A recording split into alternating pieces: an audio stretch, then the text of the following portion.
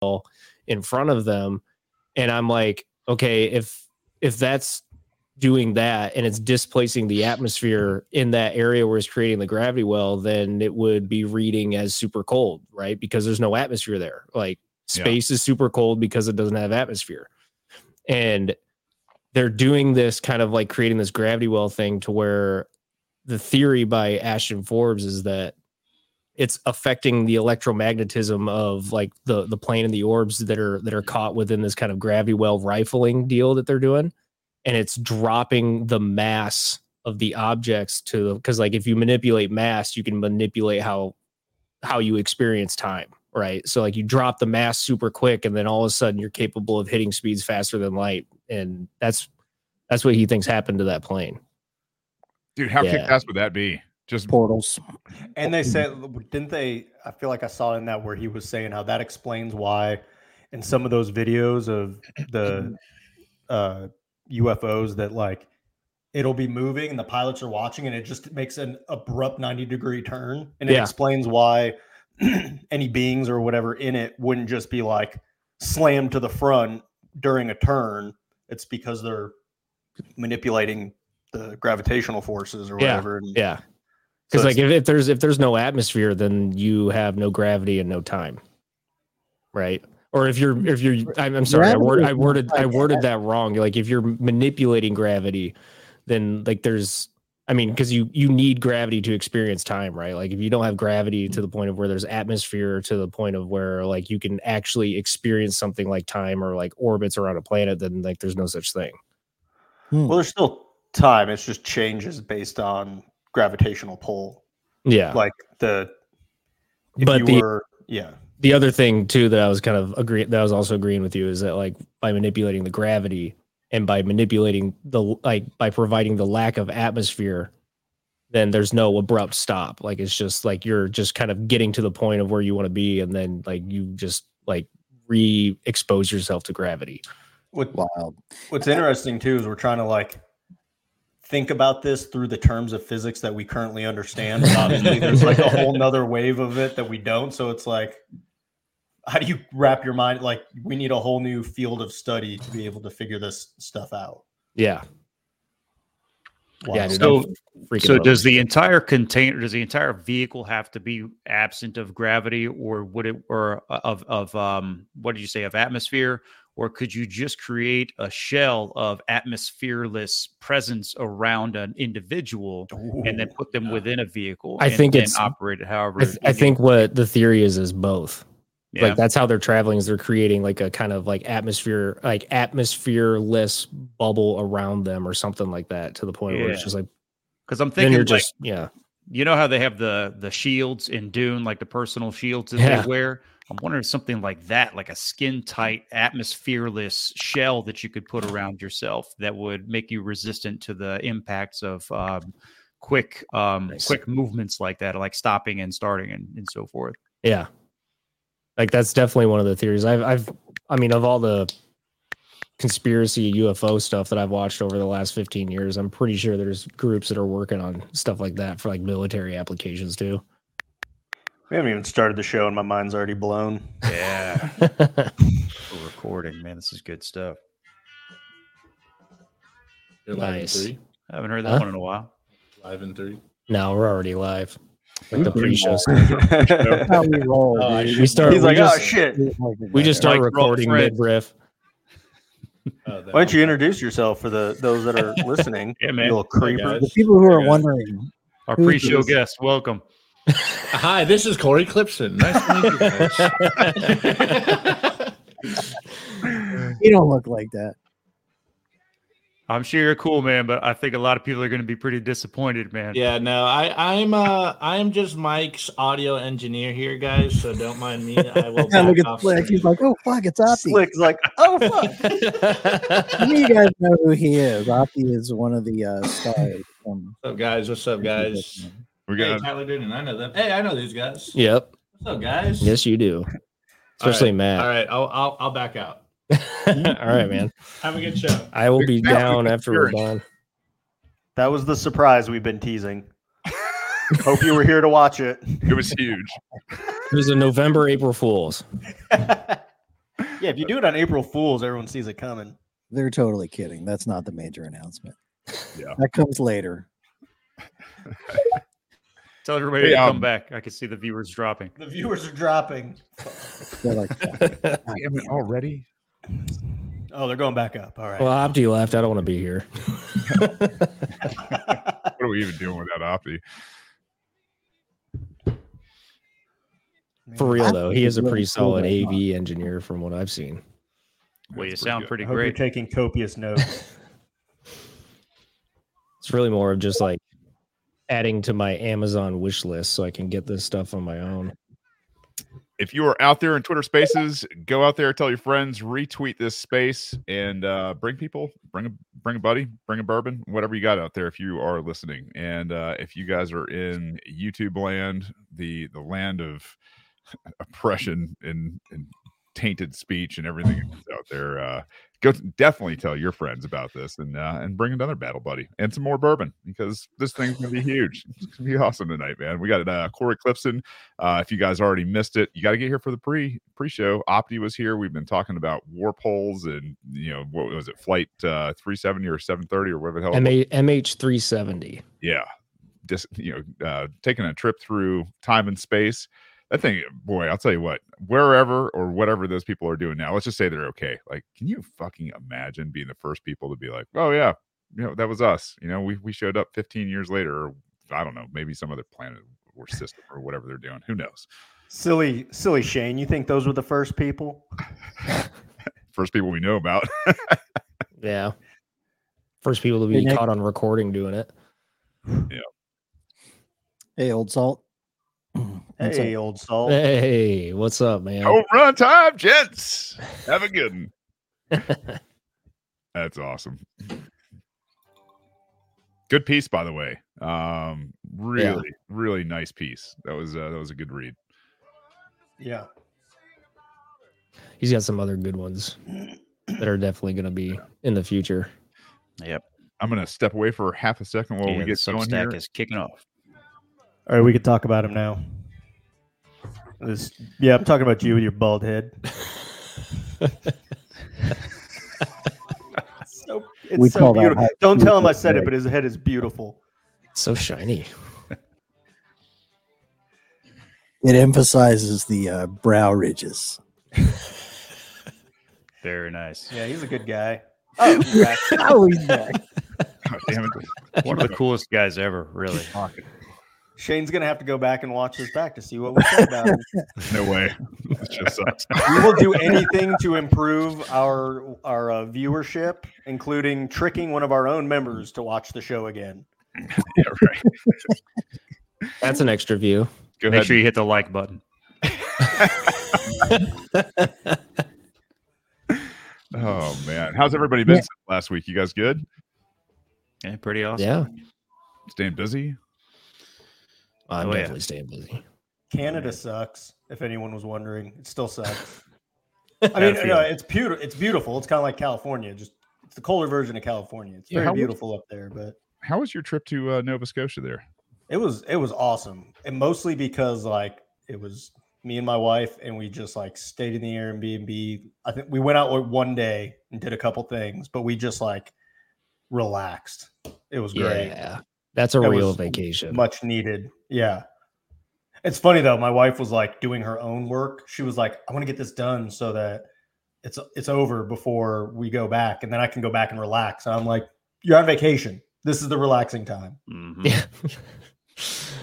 That's a little different. That's all. I always get frustrated if I go on vacation with somebody that's just making an itinerary. It's we need to do this. We're getting up early. I'm like, go to hell. I'm sleeping how long I want. It's the whole point to a vacation. Get out of here. I woke up early every day, but I was so well rested. And I think the difference is not having a 5-year-old all over me all day long. I was like, oh, I can wake up real early and still have a lovely day. Oh, this is what peace is like. Yeah, it changes things. Not having a 5-year-old. Yeah. That's it right there, man. Just getting away from the 5-year-old. Oh, who we got out there? We got Aaron and Wade and Chris, and who else we got? We got Money, And I'll tell you what, Money, you show up every time, man. We appreciate that. And we also got Clark out there. You guys welcome on Twitter Spaces.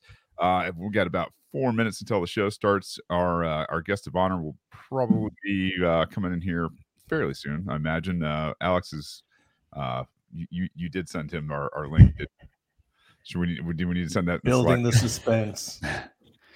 Hey, while we're waiting, man, I will say that I had a chance to meet some of our Bitcoin veterans in person in El Salvador that I hadn't met before, and we've got some cool guys, man. We hung out down there with Scott Lindbergh, Andrew Howard was down there, Bill Stebbins was down there, Asher was down there, and most of them were down there speaking. So I got to see them speak live. It was cool. We've got some really we got some high caliber individuals in our ranks that are doing some really kick-ass stuff. So it was good. And got to meet Jethro down there.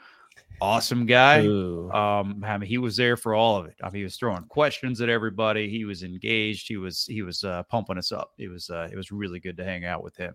So shout out to Jethro and everybody that was down there. It was a cool event. That's awesome. Yeah, Andrew Howard's a pretty intense guy, huh? He's a good dude, man. He's a good dude. He's great. Shout out to AC out there, Randy Kelly in the Twitter Spaces audience. Man, appreciate you guys showing up too. What's up, Randy Kelly? What's up, Randy? I've recommended that book to probably like 10 or 12 people since he came on and chatted with us. Multiple people in the chat have been talking about the book he recommended last week. I'm drawing the blank on the name now. Like Going Off the Grid. Yeah. I've got it on my counter over there. It just showed up this last Friday. I'll tell you what, when we were joining we're putting together this group, I didn't realize it was also a book club. I mean, the veracity that you guys read books at is awesome. I mean, it's really cool. Like you've got your books you want to read, and then you've got all the books that are being recommended, just by this group of guys, and they're page turners. So it's like you hammer through these things, and if you got a small trip or something, you can get maybe 2 books in a weekend or something. I came out of last weekend after what was it, The Way of Men, and I think I just got most of the way through with Bitcoin is Venice as well. Holy, that is those are really, really great books, by the way. Good recommendations. Alan Farrington is a word wizard, that's for sure.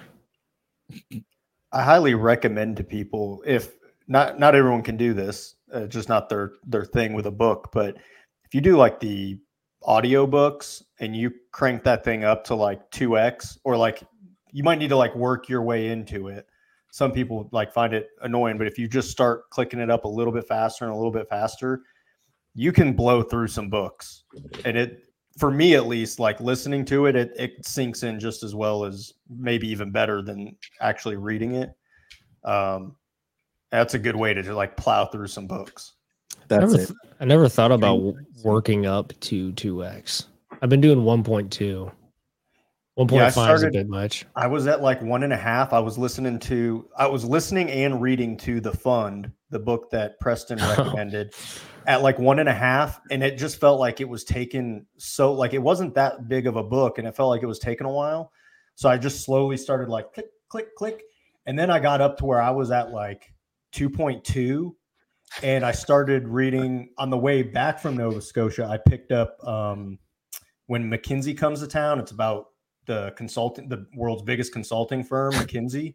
Yeah. And I crushed that in like one day just because I was at 2.2 listening to it. And those were 2 really good books to read at the same time. Like one is this world's biggest hedge fund that's investing in all these companies. And then one's the biggest consulting firm that's telling all these companies how to operate. And you see kind of when you come at it, I think from the perspective that we have and our audience has, you kind of see how like, oh, this is how these WEF and like, this is how they get these programs kind of going. And it doesn't have to be a centralized controlled thing. It's just, here's some companies and this is the authoritarian way of thinking that they run their companies. filters out into how they think a business should be run or how to invest in things. And it's just interesting to see how that can permeate the culture of both the company, but then whoever they work with. It's interesting. That's where my mind went. I was like, especially when they're influencing and providing counsel to other companies, which is like their big breadwinner, right? McKinsey, like consulting. Yeah. It's like, so they're influencing how other companies are orchestrated and structured and and governments that are also working with the governments. Speaking of McKinsey, that guy used to work for McKinsey. Oh, interesting. That's not going to help the Bohemian Grove people out there. The plot thickens. Welcome to Thunderdome, Corey. all those goddamn trees, man. What's up with the trees? We were just saying we haven't been invited to any of this shit, Corey. We're feeling a little left out, man. Feeling left out. What's up? I think I'm left out too. I have never made the trip to Miami. I assumed that that's kind of ground central for the orgies, but all I know is our salespeople keep moving to Florida, so there must be it must be the orgies. That's the thing. That's happening. Yeah.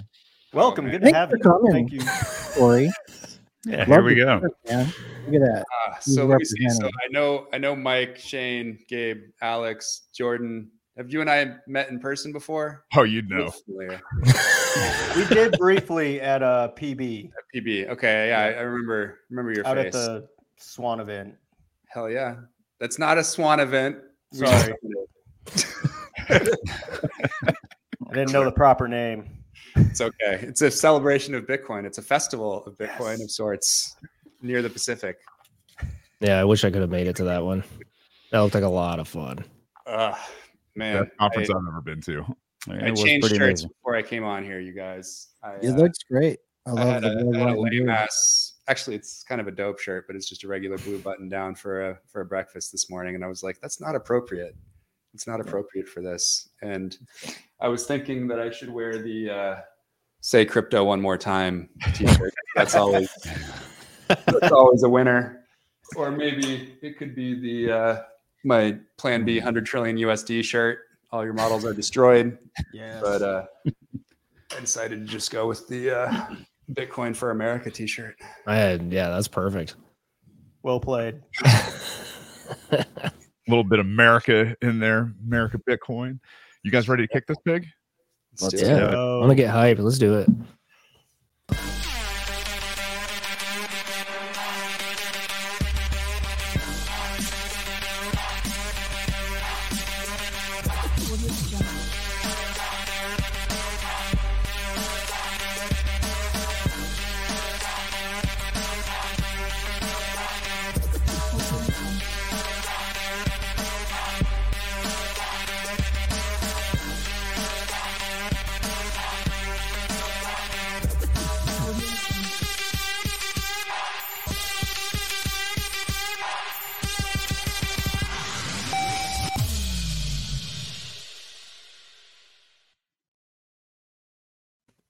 Welcome to Bitcoin Veterans, everybody. I'm your host, Shane Hazel, along with Jordan, Alex, Mike, and Gabe, our special guest tonight. He is the CEO of Swan. I don't think he's a stranger to anybody out there. He's also a partner in the Bitcoiner Ventures, Elizante Capital, and the Bitcoin Opportunity Fund. He has done a bunch of angel investing in over 60 tech companies. He's a family man. He is a baller. And we are absolutely just excited as hell to have you here, Corey. Thanks for making time to do this. I have been excited about this all week, gentlemen. Thanks for having me. Hell yeah. Hell yeah. That's what I like to hear. All week. We just announced it Monday. We do everything last minute. What are you talking about? That's the entire week. Monday, Tuesday, Wednesday. I don't know. Yeah, I've been looking forward to it too. You know, there's a lot of synergies I think that are going on here, both between Bitcoin veterans and what we're going to talk about tonight, which is the race to avoid the war. And I'm pretty fired up to get into it. Hell yeah, man! It fits. It's a natural next step in the conversation, I think. And that's one of the first things, and I know we're going to get into it, but yeah, that whole your whole approach to the race to avoid the war has been, I mean, that was in my beginning phases of really starting to dig in, that caught my attention and brought me into the mission as well.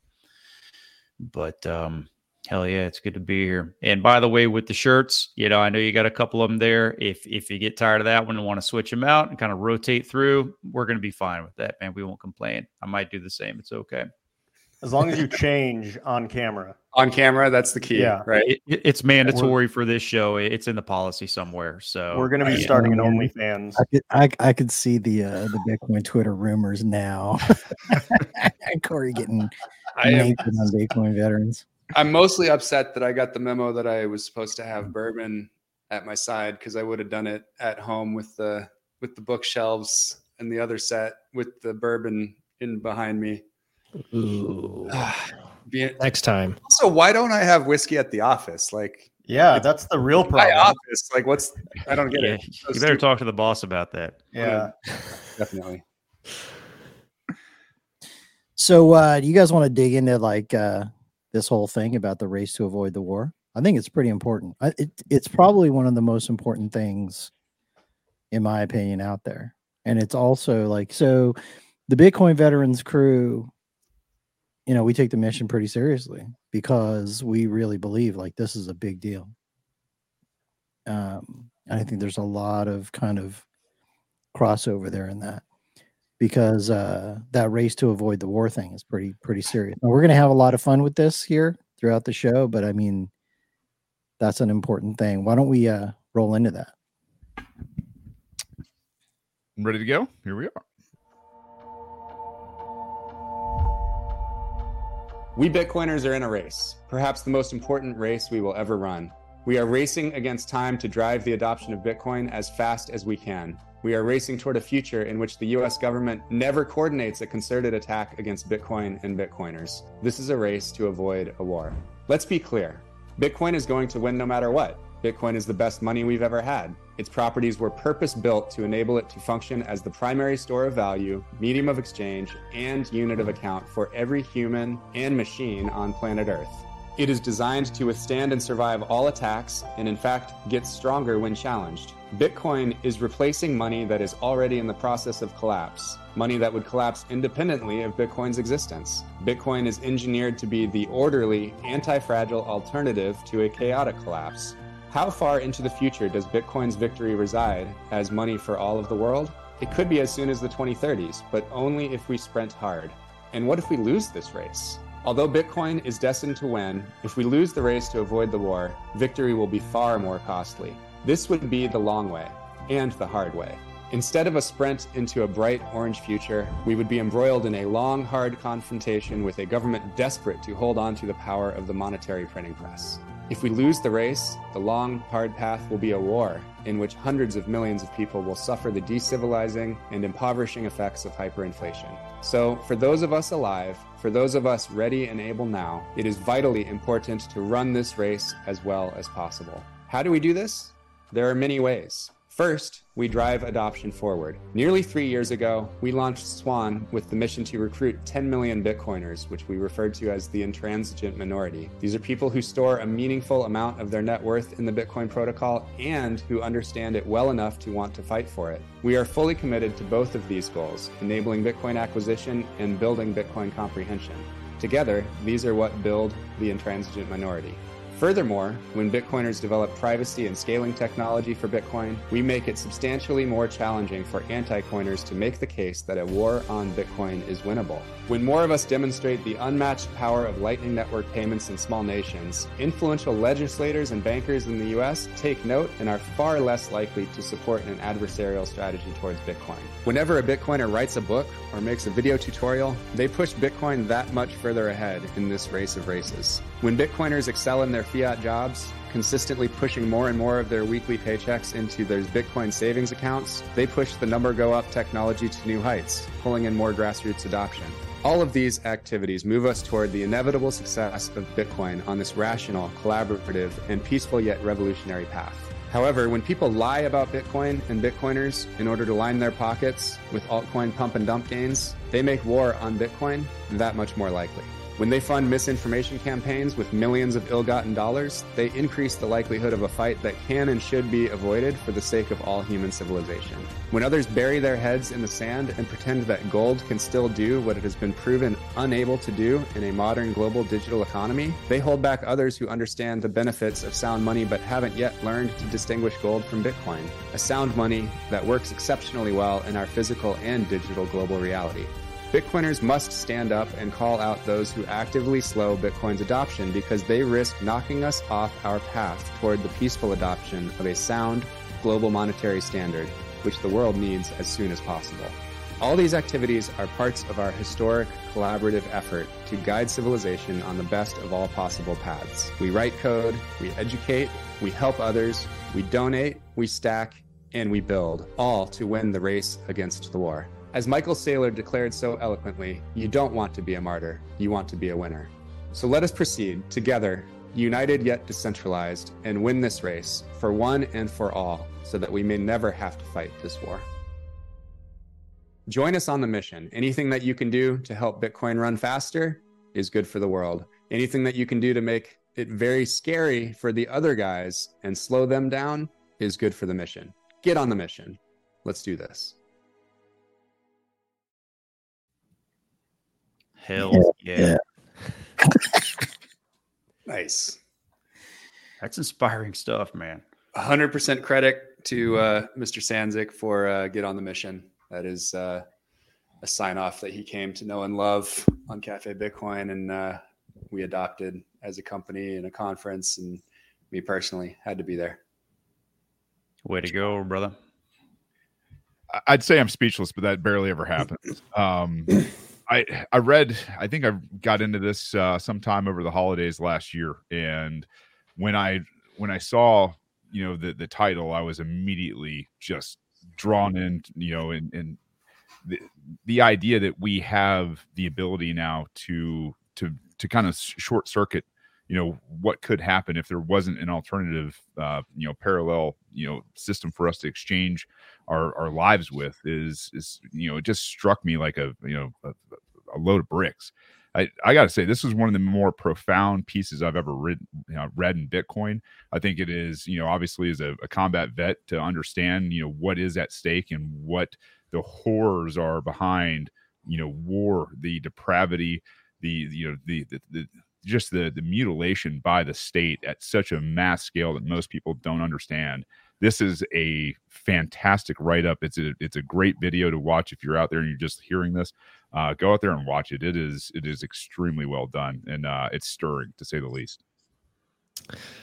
Well, what I couldn't help, like every time I've watched that clip, because it's been a couple times now, what I can't help but think about is like, there's obviously that, Shane, like defunding like the whole MIC and the political swamp and all that stuff. But where my mind honestly goes more primarily is to the reorganization of capital to allow for really good functional projects and products to actually be built that would maybe, spit in the face of the narrative that this particular system or ecosystem of systems would have preferred to keep kind of like hampered down or compartmentalized. And, what's that term? Like corporate shelving, where they just get acquired and then parked off to the side and never done anything with again. That's what I get excited about, because there's a lot of stuff out there that I think Bitcoiners are going to be funding in the future that is going to be really revolutionary in a lot of different respects. Mm-hmm. Yeah, Coinfather just threw up a comment, and it says, Corey, the video gives me goosebumps and just puts me in a great mood. I want to go out and work on orange pilling everyone. And I believe that he's probably hopping in his vehicle to go do that right now. That dude is that guy's awesome. The dude is on mission. No joke. Oh yeah, man. Merch guy, actually. Yeah, with all the hats and all that, he's the dude. And I'm gonna echo what he said too, man. It's a rally cry. And that's what it was to me when I saw it. And it's, with my story, my father actually was instrumental in orange pilling me, which He's an older dude. He's a salty old Vietnam vet. And that video was actually huge for me to reach the understanding of how important the Bitcoin mission is. And it brought me to further from the understanding of, okay, this is money. This is an opportunity. It's a store of value. That's cool. But it was this message that brought me to that level of really getting fired up, and more of just, okay, this is something I should be buying and storing, to this is a mission and this is about freedom. And I believe that it speaks that message to anyone that sees it. And that's where I start with the message that I'm bringing to other veterans that I talk to, is this is more than just money. This is more than just saving. This is really about freedom, and this is what's at stake. And I'll show them that video and I'll send them the link to it. And that's the response that I get too. They're like, holy shit, man, this is important. And you use the word decivilizing in there. And when we, any of us that have been in situations and environments that have experienced that decivilizing of the population, it's not a place where any of us want to be. And it's not a world that any of us want our kids to grow up in. And so I believe that's why it speaks so strongly to veterans, is that we'll do anything that we have to do to prevent that from happening. And it's like you said with Sailor, his comment about, we don't want to be martyrs. We want to freaking win. And it reminds me of the quote, we don't want to die for our country. We want to make the other son of a bitch die for his. And that's the approach that we're taking. And I think that that's why it speaks so strongly to so many people in general, but particularly why it speaks so strongly to veterans. I love that. You got it. Yeah, you get me, Gabe. You understand me. Corey, what got you to the point where you came to the conclusion that we need to do this thing, the race to avoid the war? And I know you're a family guy. Yeah. So I know you have, there's a lot of important motivations there. Yeah.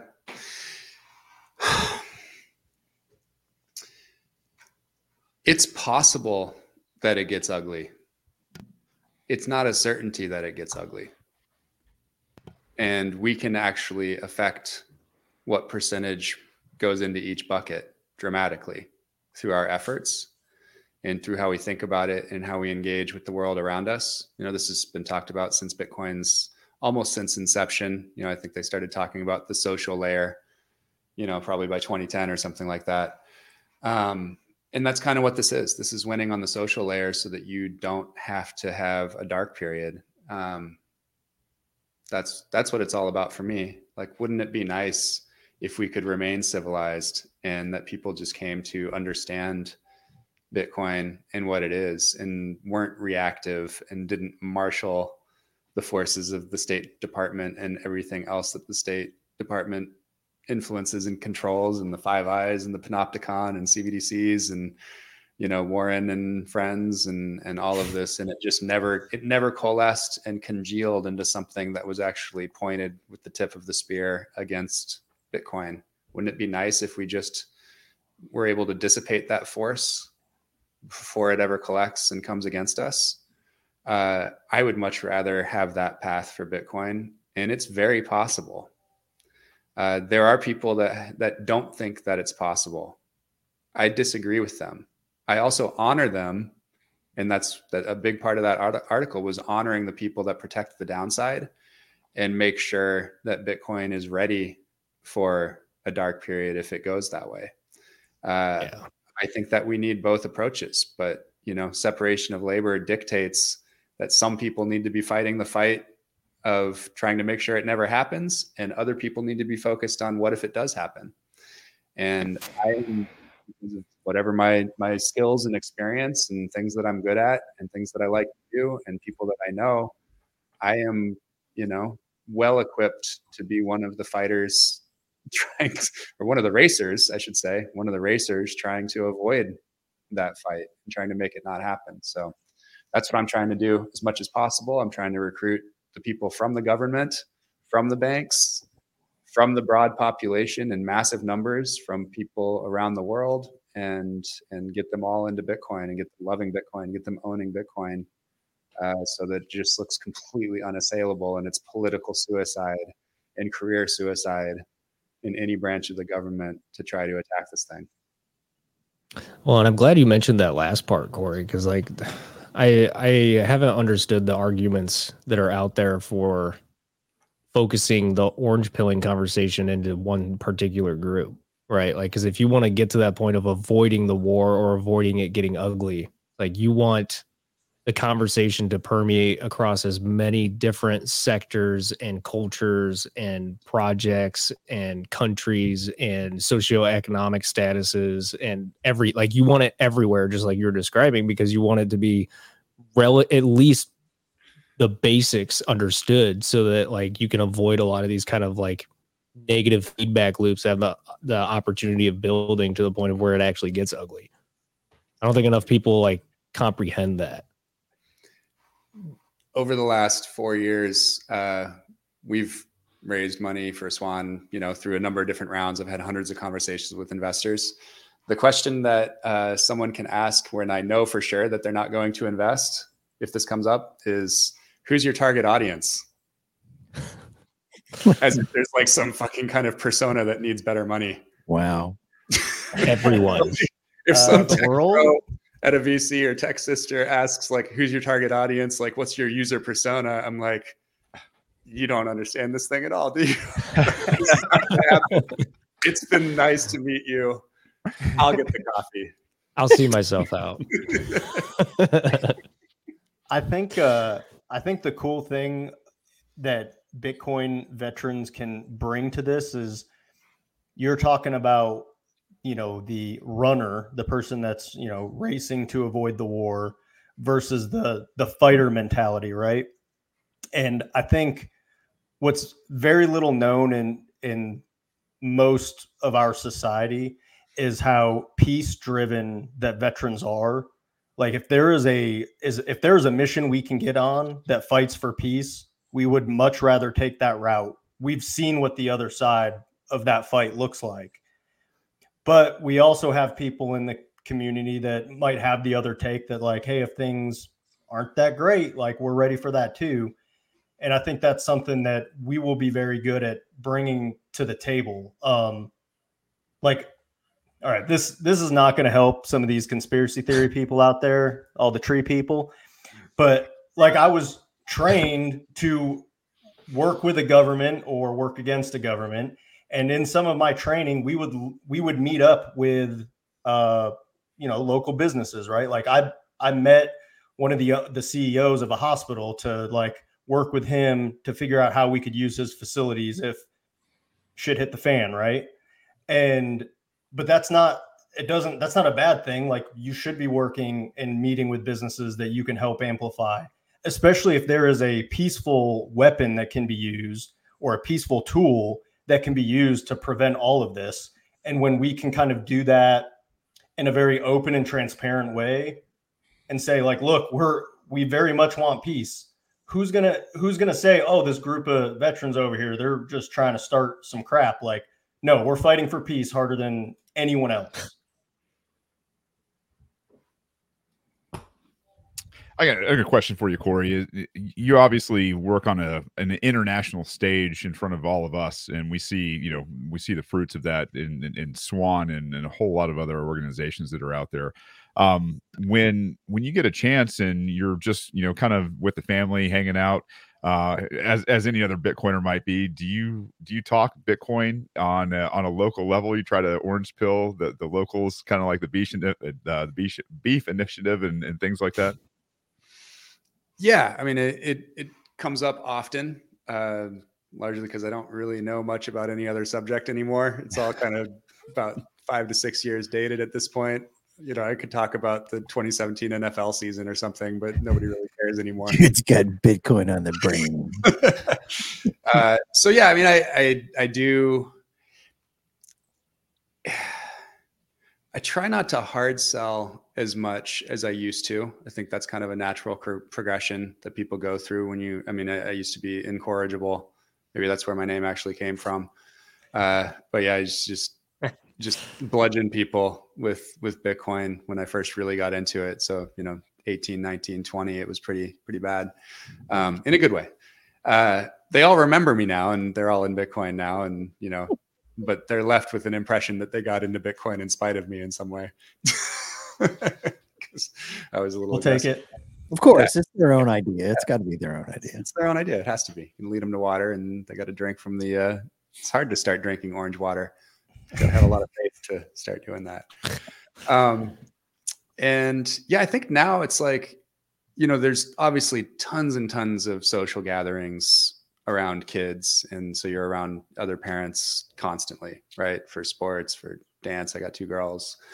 Birthday parties, whatever. I mean, it's just all the time. Plus the adults have birthday parties and things out here, and, family things. And, it comes up. I feel like it's at this point, it's probably more that it ends up being 40, 50% of the conversation for me in a party of 3 or 4 hours. It's half of it because that's how many people ask me about it. Yeah.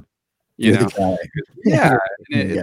I'm into it, and they're kind of watching, and they watch YouTube, or the dad, lurks on Twitter or whatever it is. You just kind of run into people all the time that are aware there's this Bitcoin thing going on, and it's just it's something that just naturally comes up. And I think it's I just try to find out kind of where the edge of their knowledge is, and then just give them one more thing. That's kind of my goal, is where I'm like, I'll be like, oh yeah, Peter's pod is awesome. I love Peter's pod. You ever tried out Stefan Livera? And just get them like one more notch down the funnel to understanding everything. Progressive overload is what we would call that in working out. Yeah, there you go. Nice. Yeah. Yeah, that's a great point, Mike. Just challenge yourself. If you're comfortable with a space, maybe go challenge yourself to learn a new space with somebody new. I mean, yeah. Steve is a great guy to learn something new from, for sure. Yeah. I was gonna ask Corey. So I definitely agree with you on that approach. I wanted to ask you, do you enjoy the conversations that get accidentally directed towards a Bitcoin conversation as much as I do? Because like I was telling the guys, I think last episode, we're probably on multiple episodes now at this point, but like I had an aunt and uncle reach out to me to they saw just some of my ranting on Facebook about like geopolitics and whatnot, and they started asking, they're like, do you know what's going on with like this whole CBDC thing, and like what's going on with this One Belt, One Road initiative? I'm like, this is going to be a long conversation. Like they're like, okay, you can come out for dinner and you can like rant to us. And it turned into a 3-hour spiel, basically justifying why I've been so interested in Bitcoin and non-existent in the family for the last couple of years.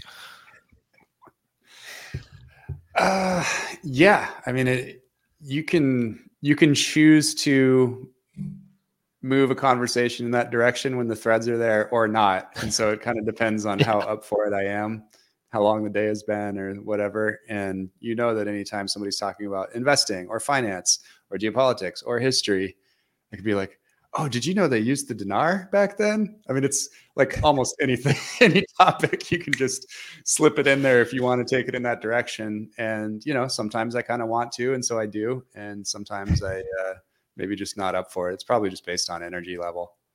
Yeah, I agree with that.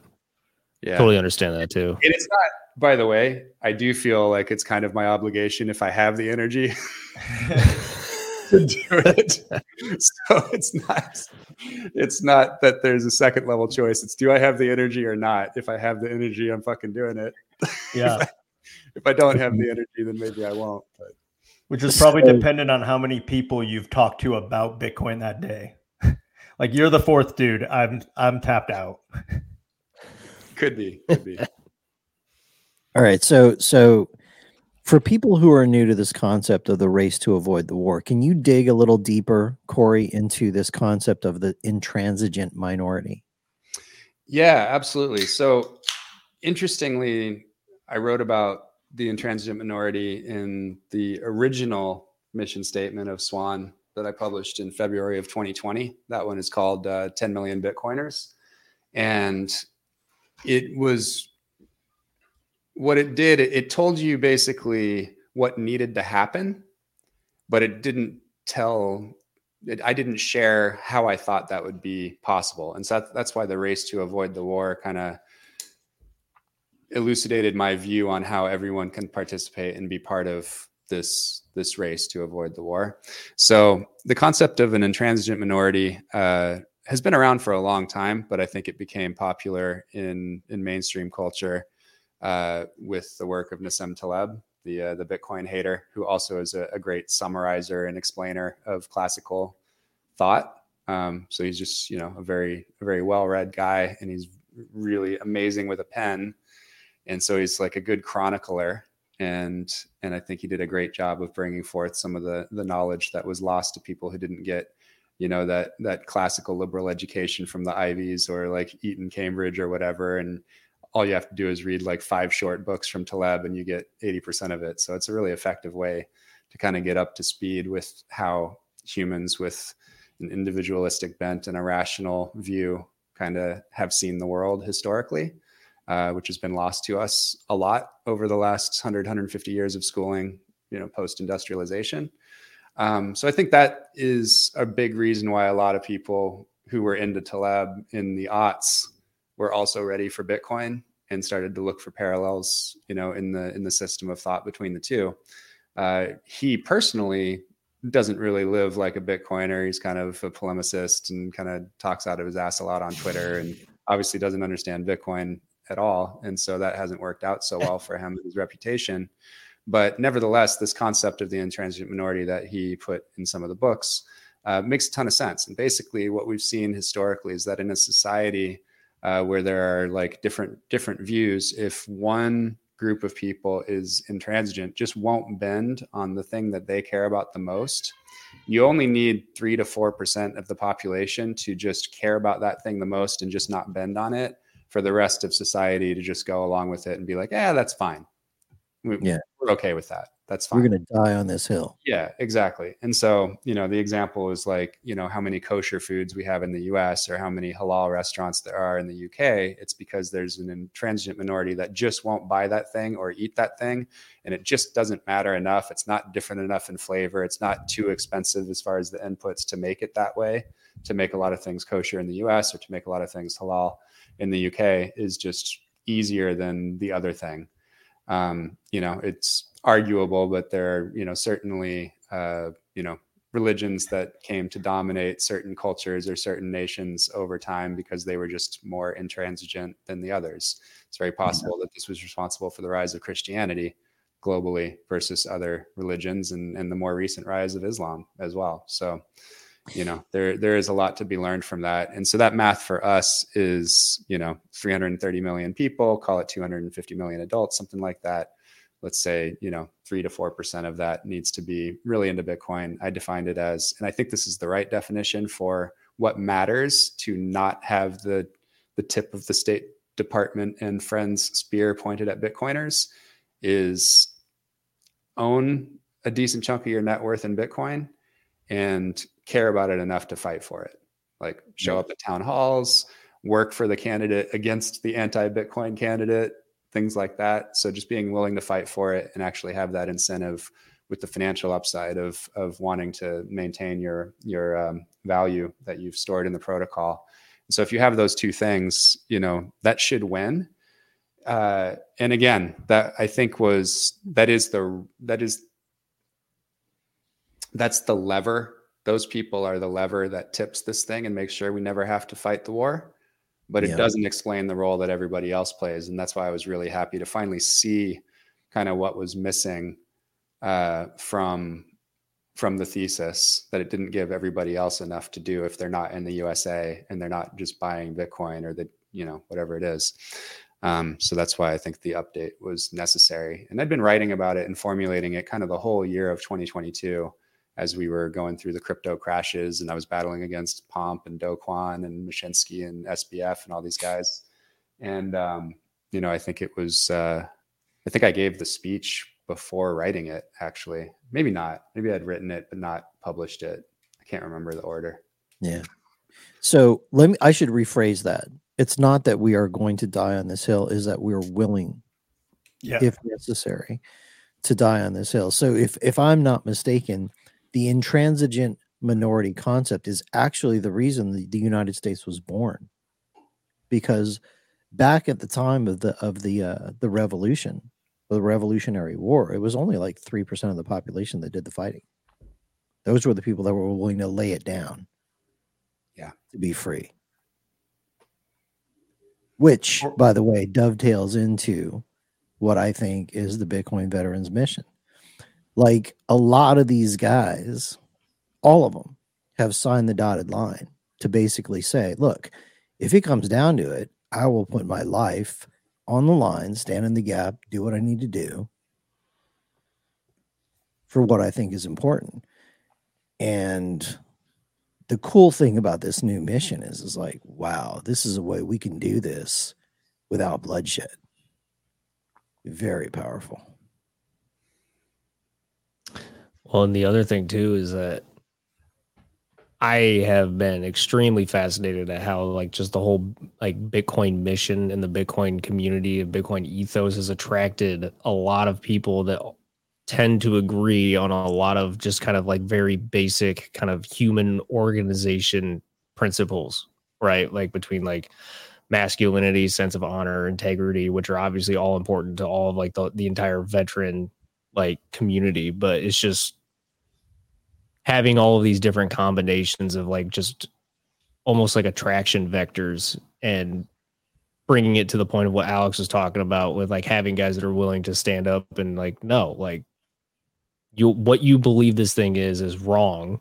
We're going to stand here and like resist, and not necessarily like we don't need to fight, but we're just going to stand here and just pester you basically and annoy you because we're not going to get out of the way until you start to hear us out. And then like things are going to get really interesting once the logic starts to click.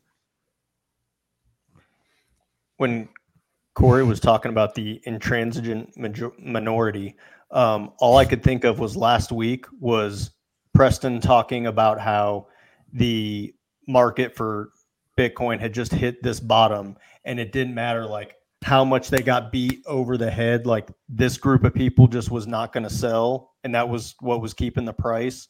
And to identify like how important that is, and like that's all I could picture when you were talking about the intransigent minority was that's what we already have a section of that. What we just need to do is continue to make it bigger. And I think it's going to be really important in the next cycle. I think we're going to have a lot of people come in, but how do we get them to be committed? Yep. So is that my camera temperature is high? That is a first on Bitcoin. Your tree's on fire. Yeah. Internal temperature is high. Your tree's on fire. Corey's over there internally mining Bitcoin as we speak, and his fan quit on him or some shit, and his temperature is too high. It's a good time for us to talk about some things. Hey, if you're out there in the audience and you're on Twitter Spaces or Twitter or YouTube, or if you're still over there on Facebook, we love you. But go out there and smash the like button, subscribe, all that good stuff, and maybe retweet this space if you're out there. We're trying to bring obviously more people into the space so that the word gets out to that 3%. That's what we're all about. So go out there and do that. Other than that, we do this every Wednesday night at 7 p.m. Eastern time, and we would love to make you a regular. So subscribe, and you'll get notified when that happens. But yeah, we've got a lot going on in this space. We've got a huge announcement that we're going to save for the end of the show, and we're not going to be coy about it. Like, we're going to save it till the end of the show so that you're here the entire damn time. Like, that's just the way we roll. Like I said, we're transparent.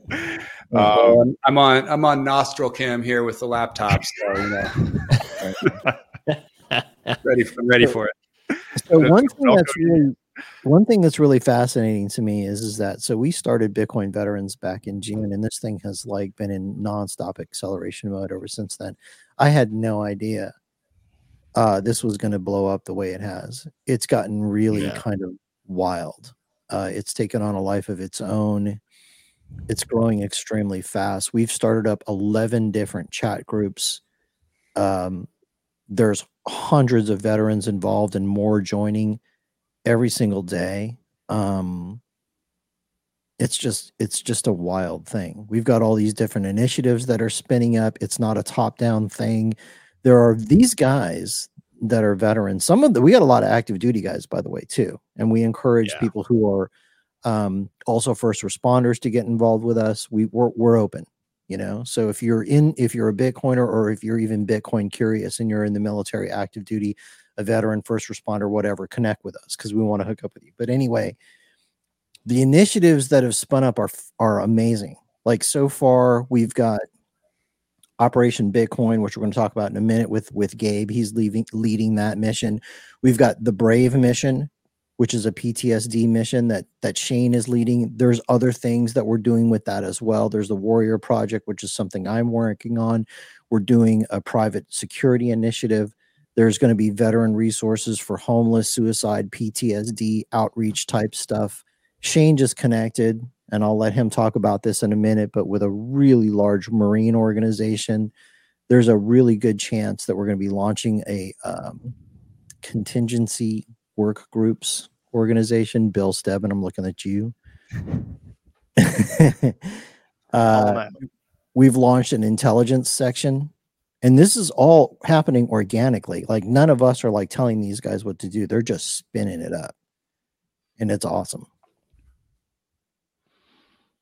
I guess I'll take a second and talk about those 9,000 Marines. So, had a great conversation with the founder, Mark Holm, from the United States Marine Corps Business Network, and they are about 9,000 strong. They're projecting to be 10,000 strong by the end of the year. And I got to sit down with him and have a wonderful conversation yesterday. He's a very, just a go-getter, just like you would imagine from a lot of Marines. He's a 03 for the Marines that are non-Marines that are out there, a grunt. So a guy that's been through the worst of it, and just kind of serendipitously kind of happened upon a conversation where I found his network, and I said, hey, it's probably worth reaching out to, because if there's anybody I can count on, it's a group of Marines, especially the entrepreneurs that are out there that are moving and shaking, and they've got their hands into their communities, that are providing services and goods, and just have figured out, what they're doing outside of the military space, now in the civilian space. And to have that orange pilling conversation in that serendipitous moment, it was, just one of those things where I think I got out of it probably as much as he did. And it was, a give and take, where the piece of this that's fitting is people are looking, people are seeking, people are really open to the idea right now that their money's failing. They're seeing the prices of everything go up, which makes it harder to make the rent. It makes it harder to make paychecks for the people that they're employing. It makes life harder for the average man, woman, and child here in the United States that really just want to live their lives in peace. And so to be able to add these guys to our network and to this mission that we're all on together is really something fascinating. And I got to thank, obviously Corey for starting Swan and the position that I occupy over there. This is what an incredible opportunity to reach out, from not only a personal level, but an organizational level. And then obviously also with the Bitcoin veterans to kind of push this thing. And I will tell you that the one comment that really stuck with me is, hey, Shane, the fact that, I've been seeking this and I've been looking and I really haven't found anything. And you're a Marine and you have this laundry list of accolades and everything else, not to mention you guys are, on this mission. You're well-spoken and there's no bullshitting about this, is something that I think is going to fill the gap for a lot of the guys out there that have been maybe somewhat more nihilistic in the past and now have this just bright beacon orange of, just pure hope, which is, I think, just such a credit to not only this organization and Bitcoin veterans, but to you, Corey and the group over there. I think 140-ish strong at Swan. So, kudos to you and hats off. I mean, how do you feel about this organization that you've kind of bootstrapped, put together, and now is just out there firing on all cylinders?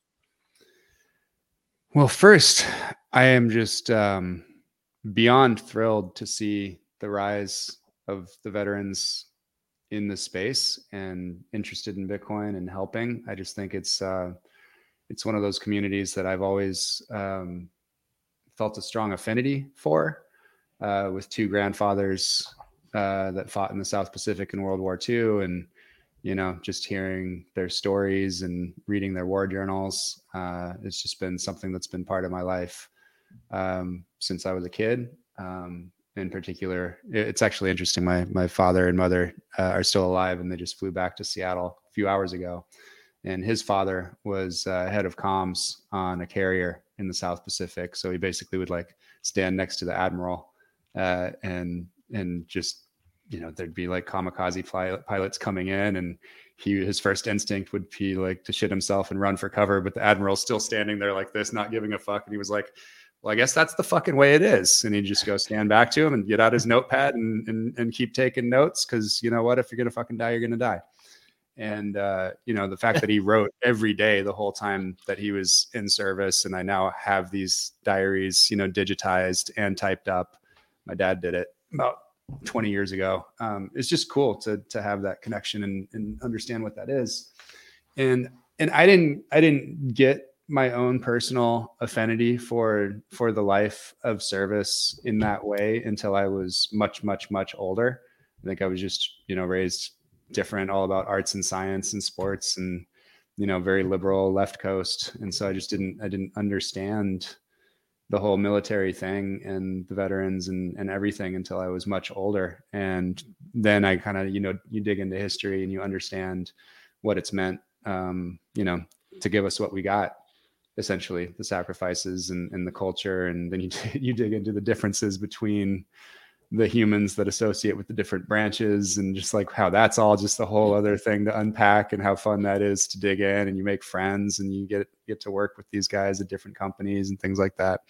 And, it's just, I think it shows. I think there's something in the way that, that I talk, and then there's something in the way that we operate at Swan. And there's something in the first level of people that we kind of, got on the team, and who they knew and who they talked to. And it just became, I think, really obvious. It's, for whatever reason, our communities are basketball, veterans, and firefighters. And I don't know why it's happened, but it's just been very organic, and it's just kind of happened that way. And I'm sorry you guys are stuck with Dom Bay and the firefighters as part of the Swan crew, but oh, yeah, we love that guy. Josh, all these guys.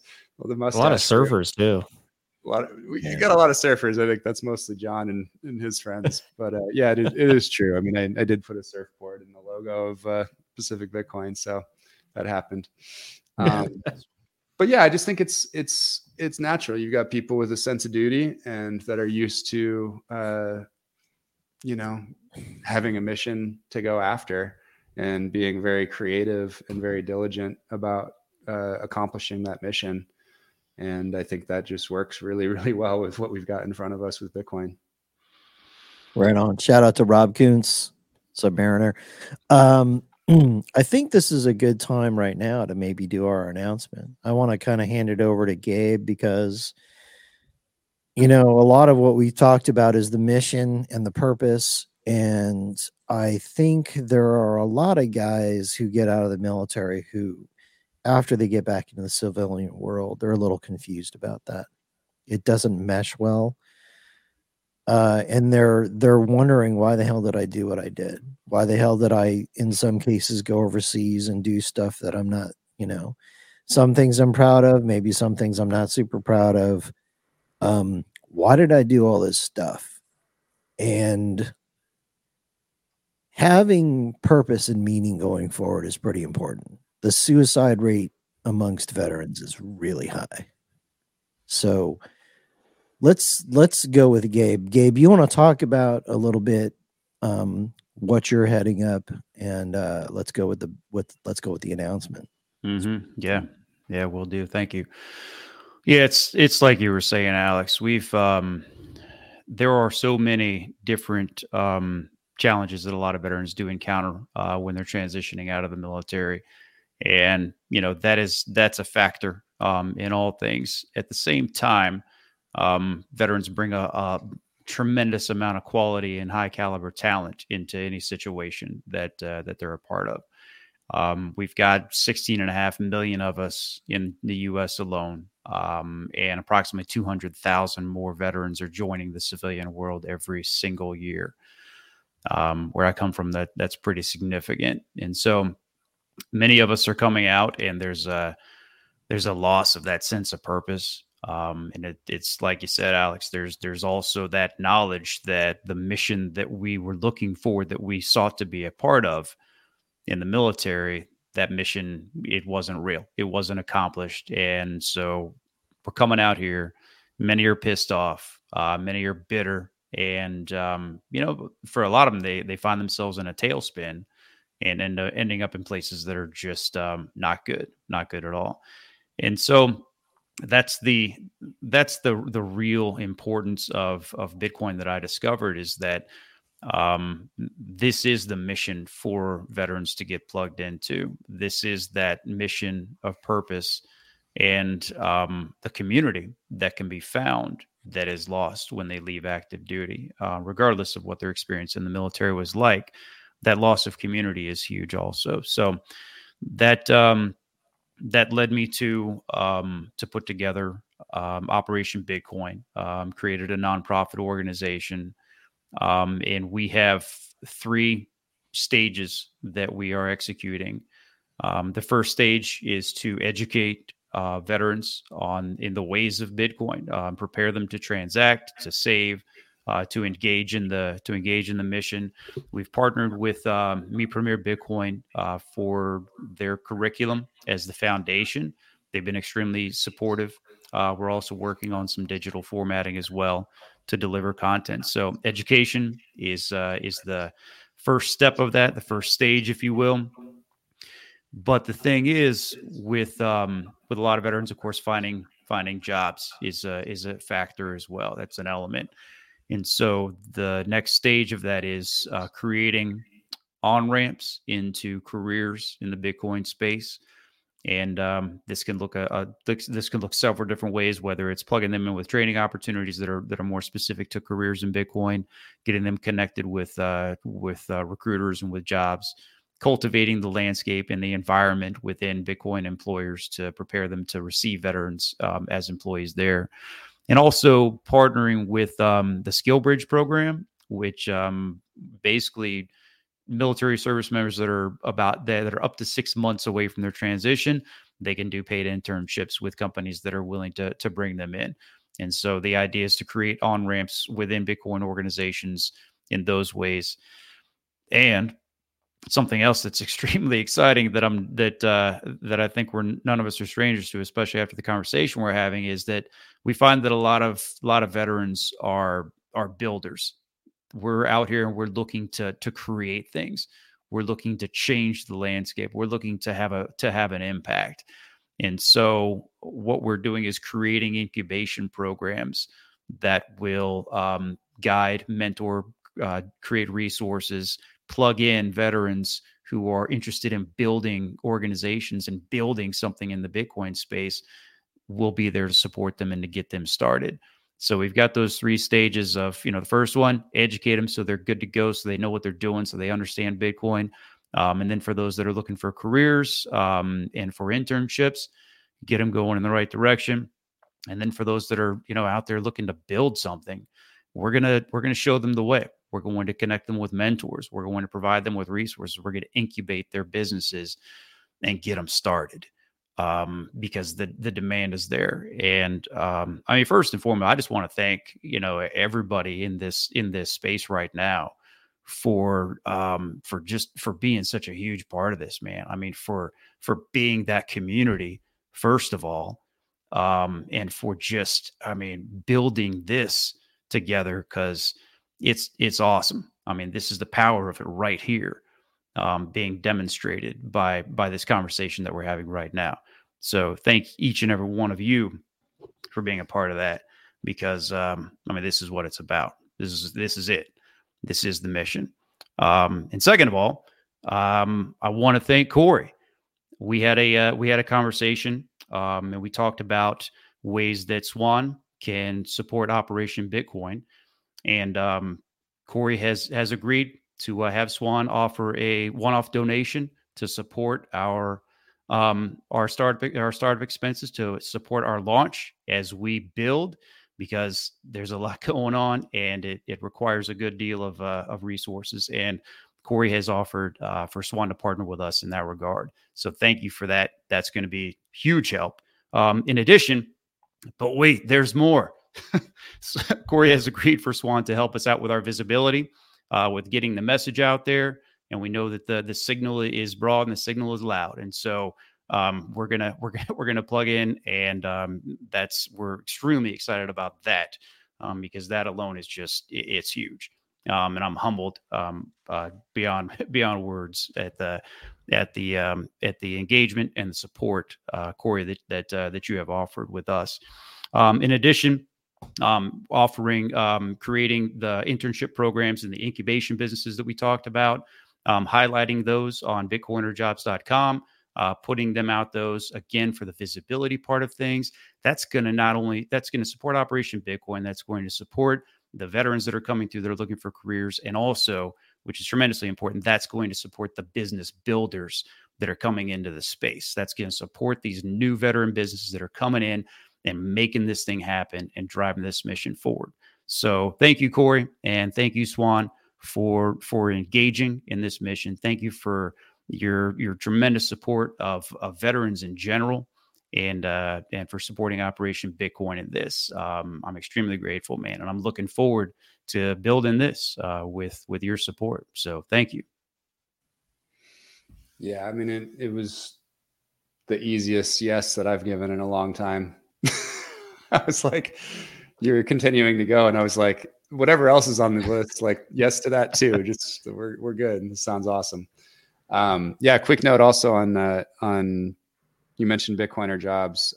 You can post a profile there too. A lot of people don't realize that companies actually search the profiles on there, and you can even post it anonymously. So if you have a job that you're in and you don't want to give all your info, you can just post your candidate profile on Bitcoiner Jobs, and we look through those and search keywords and things like that, as do a lot of other companies. So you don't just have to apply to currently available roles. You can just kind of make yourself available on Bitcoiner Jobs. But yeah, super excited to partner with you guys. Need to find out if there's anybody kind of in your tight crew near the top of this thing that's in SoCal. So maybe Alex, if you can check the roles and introduce me to somebody out here. We've got some lunches and dinners and events and things that I think should have representation. Yeah, we'll do that. Awesome. And I do have a question for you, Corey, while I got the mic, I guess.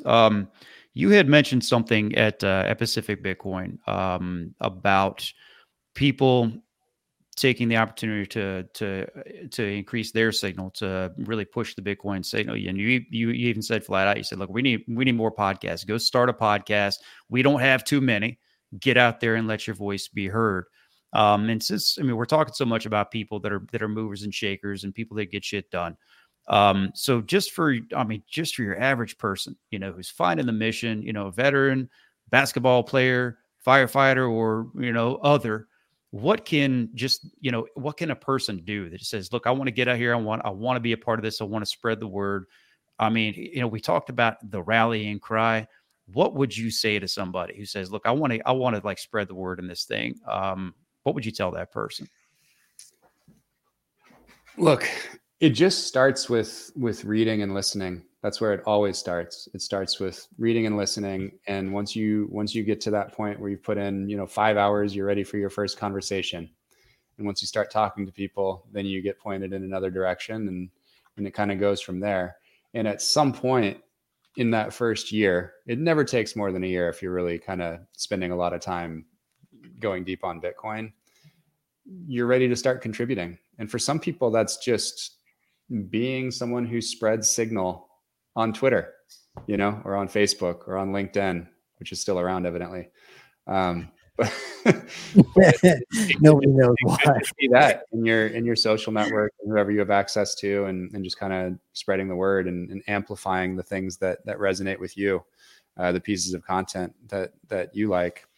And then if you decide that you want to take it a step further, you've got a little bit of practice finding signal, understanding what's important, what gets reception, and you're also sort of mapping out the landscape of ideas that are already out there. And you may go back and say, hey, there was this thing. This is kind of what I was talking about from the stage at Pacific Bitcoin. There may be this thing that was talked about plenty in 2013 or 14, and I've read about it.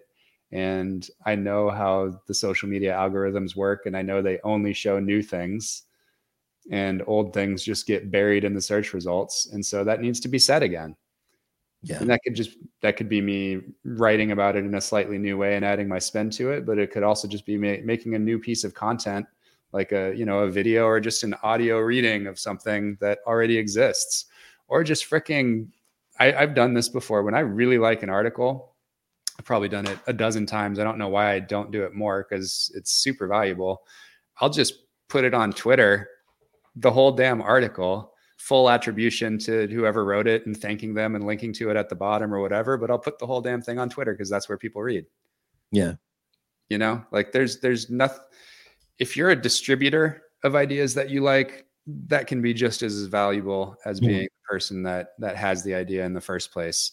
If you're a synthesizer and a communicator that distills multiple ideas or clarifies ideas or shortens them, if you can take a Breedlove 4-hour podcast and distill it into like the top 5 points and put that on Twitter in 5 tweets, like, God bless you. That's amazing, right? Like, do that. So I just don't think there's any excuse for not contributing. If you're so inclined, there's nothing stopping you, and it will be valued. And don't be scared at all to directly ping and tag what you think are like big handles or OG Bitcoiners or whatever that is. I got over that at some point when they started trashing me for having bad ideas. And I was like, oh, well, I guess that has now given me the right to ask them questions, so I don't, post something stupid next time. If they're bothering to reply to me, then I guess the door is wide open. So don't be scared. Social media has a very, very short memory, and you'll get good at it very, very soon. And also, once you're good at it, you'll look back 4 years later and say, oh my God, I was bad, wasn't I? So it's always a journey. And as long as you're, contributing, I think you'll feel good about helping with the mission.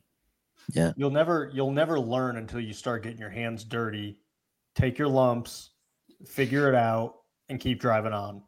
And that's what veterans do. Yeah. Mm-hmm. Awesome, all right. man. So I have one other announcement, and I want to thank Corey again for this, and that we're going to be doing a couple times a year. We haven't established the tempo yet, but Corey has agreed we're going to be doing some fundraiser dinners at major sort of Bitcoin events where we're going to be raising money for Bitcoin veterans, which we are then going to use to drive into the various different initiatives that we are working on. And so I just want to thank Corey again for that. That's going to be awesome. I'd like to ask a question real quick too, in terms of kind of parlaying the last question and answer into you've lifted people up in this space that have maybe just gotten started, whether they're writers or commentators or coders or whoever they are. Has this ever matured to the process where you've seen this person that you've kind of helped get a start, develop and lifted up and kind of given a platform to?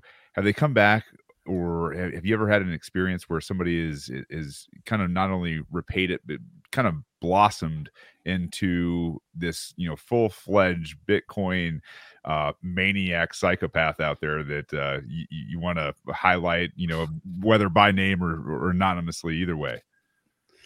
So it's not about getting paid back. It never is. Like that's the kind of pay it forward nature of this thing. It doesn't work if it's transactional, right? Because it just keeping track of that is not a good way to live. Yeah. So you just give. It's one of the only good things to come out of Silicon Valley culture. That to get spread wide is to give, and it all comes back around, but almost never from the people that you gave to. In my case, I've been connecting people my whole adult life, just like nonstop. And I just get a ton of joy out of getting a text message in, 2019. And it's, two buddies that I introduced in 2006, and they're partying in Punta del Este or something. And they're like, "Hey, we're together again. And we thought of you." And I'm like, "Fuck you guys, but that's awesome." That's great. Congratulations on your success. That's awesome. So I think it's more like that. I mean, what I would say is, I think that and now we as Swan are really good at spotting talent and spotting people that we think have a good message and that we want to amplify. And I get enough out of that. Just like the time that we're together is the reward, So I think I just mentioned Rob, so he comes to mind, but Breedlove wanted to start doing content, and I kind of knew him from around LA, going back to his DLT days before he realized what Bitcoin was. And, he wanted to start doing a YouTube show, and we saw the first cut of his Sailor series, and we're like, first of all, great get. That's awesome. The conversation is fantastic. Can we edit this for you? So we took over production for like the first 6 months or something like that, until it was like a thing. And we produced the Sailor series, and we did it all for free in exchange for, I think he did a reader ad at the beginning of them. So like the first year of Breedlove's show has, it's like a Swan reader. But, the whole point was, I thought he was a good interviewer, and he added good thoughts in alongside his guests. And it was like a voice that deserved to be amplified. And so we kind of wanted to do that. Similarly, like with Nat Brunell, it just seemed like when you listen to her talk, she was very passionate about Bitcoin, and it was real. And she was just getting absolutely fucking destroyed because of her, accidental association with Pomp. And like, that wasn't really her fault, because if you first get into the space, like, it looks like he's a Bitcoin guy and you don't realize you don't really know any better. It's hard to tell, right? And so I didn't think that was her fault that she got fooled and got screwed and thrown under the bus by him. So I thought it was, important to give her a different way to reestablish herself. And I think we were obviously proven right, because she's done nothing but great things in Bitcoin ever since. So obviously she wasn't a grifter. She just chose her first association wrong. So I think it's an easy mistake to make. Yeah, it's really hard. Like there's a lot of people that seem credible, that a lot of people point to in the space, whether it's Andreessen Horowitz doing crypto, which, them and Union Square Ventures and these guys, fooled me back in 2017 and wasted a year of my professional life thinking that crypto mattered. And, there's a lot of bad noise out there that seems credible. Don't shit when it's bad for you. Don't shake when it's bad for you. So that's really it. By the way, I've just had a conversation, like we'll be starting a new YouTube show from Swan soon. And it's somebody that's had a podcast for less than 6 months. And the most downloads they've ever had on a show is 300. But I like them, and I like the topic that they're covering, and I think they deserve to be amplified, and we're going to put our production team behind it and send them a better microphone and get Alex on the set design. And we're going to have a new show featuring this guy, and right on. It'll be way, way bigger, and we'll all know his name in a few months. And, hopefully he sticks around for a couple of years, but he might not. They don't always, but, we get a lot of shots on goal. Okay, so what do you guys think? Is it story time? Is it time to introduce Corey to story time? I think it's got to be story time by now. Yeah, bring it. Awesome. Okay, so what is story time? Story time is this thing that we do with all of our guests, and what we do is, a lot of these guys are prior vet, or they're veterans, right? They're prior military. Some of them are combat vets, some of them are not. It doesn't matter.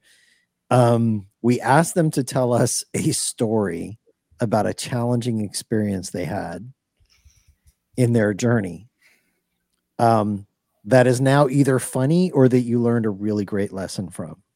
So in my opinion, Corey, you're a warrior too. You're just a warrior in a different way. Like, you are in a different battlefield. Like, you're doing the whole VC business space, but you're no less a warrior.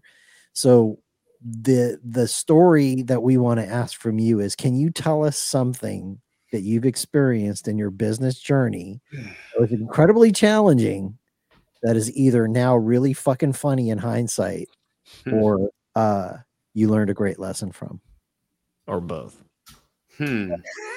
All of the above. Oh, challenging, funny, learned a lesson from.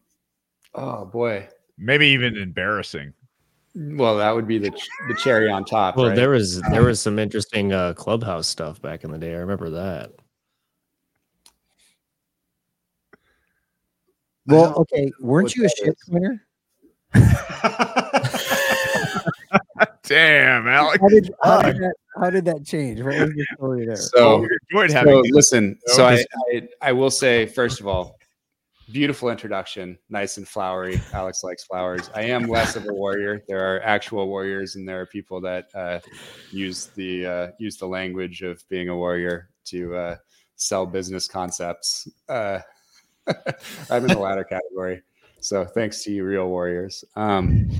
So, man, that was actually an interesting time. The clubhouse time was interesting. That first 11 months in shitcoins was interesting. I'm trying to think of something that like I haven't already talked about a ton on podcasts before, but nothing's really popping to mind. Give us an oldie but a goodie. I'm trying to think of like getting fired or something like that. I've been fired a couple of times. I'm wondering if any of those are actually funny or not. I'll probably get yelled at. I've been yelled at before. You've been yelled at?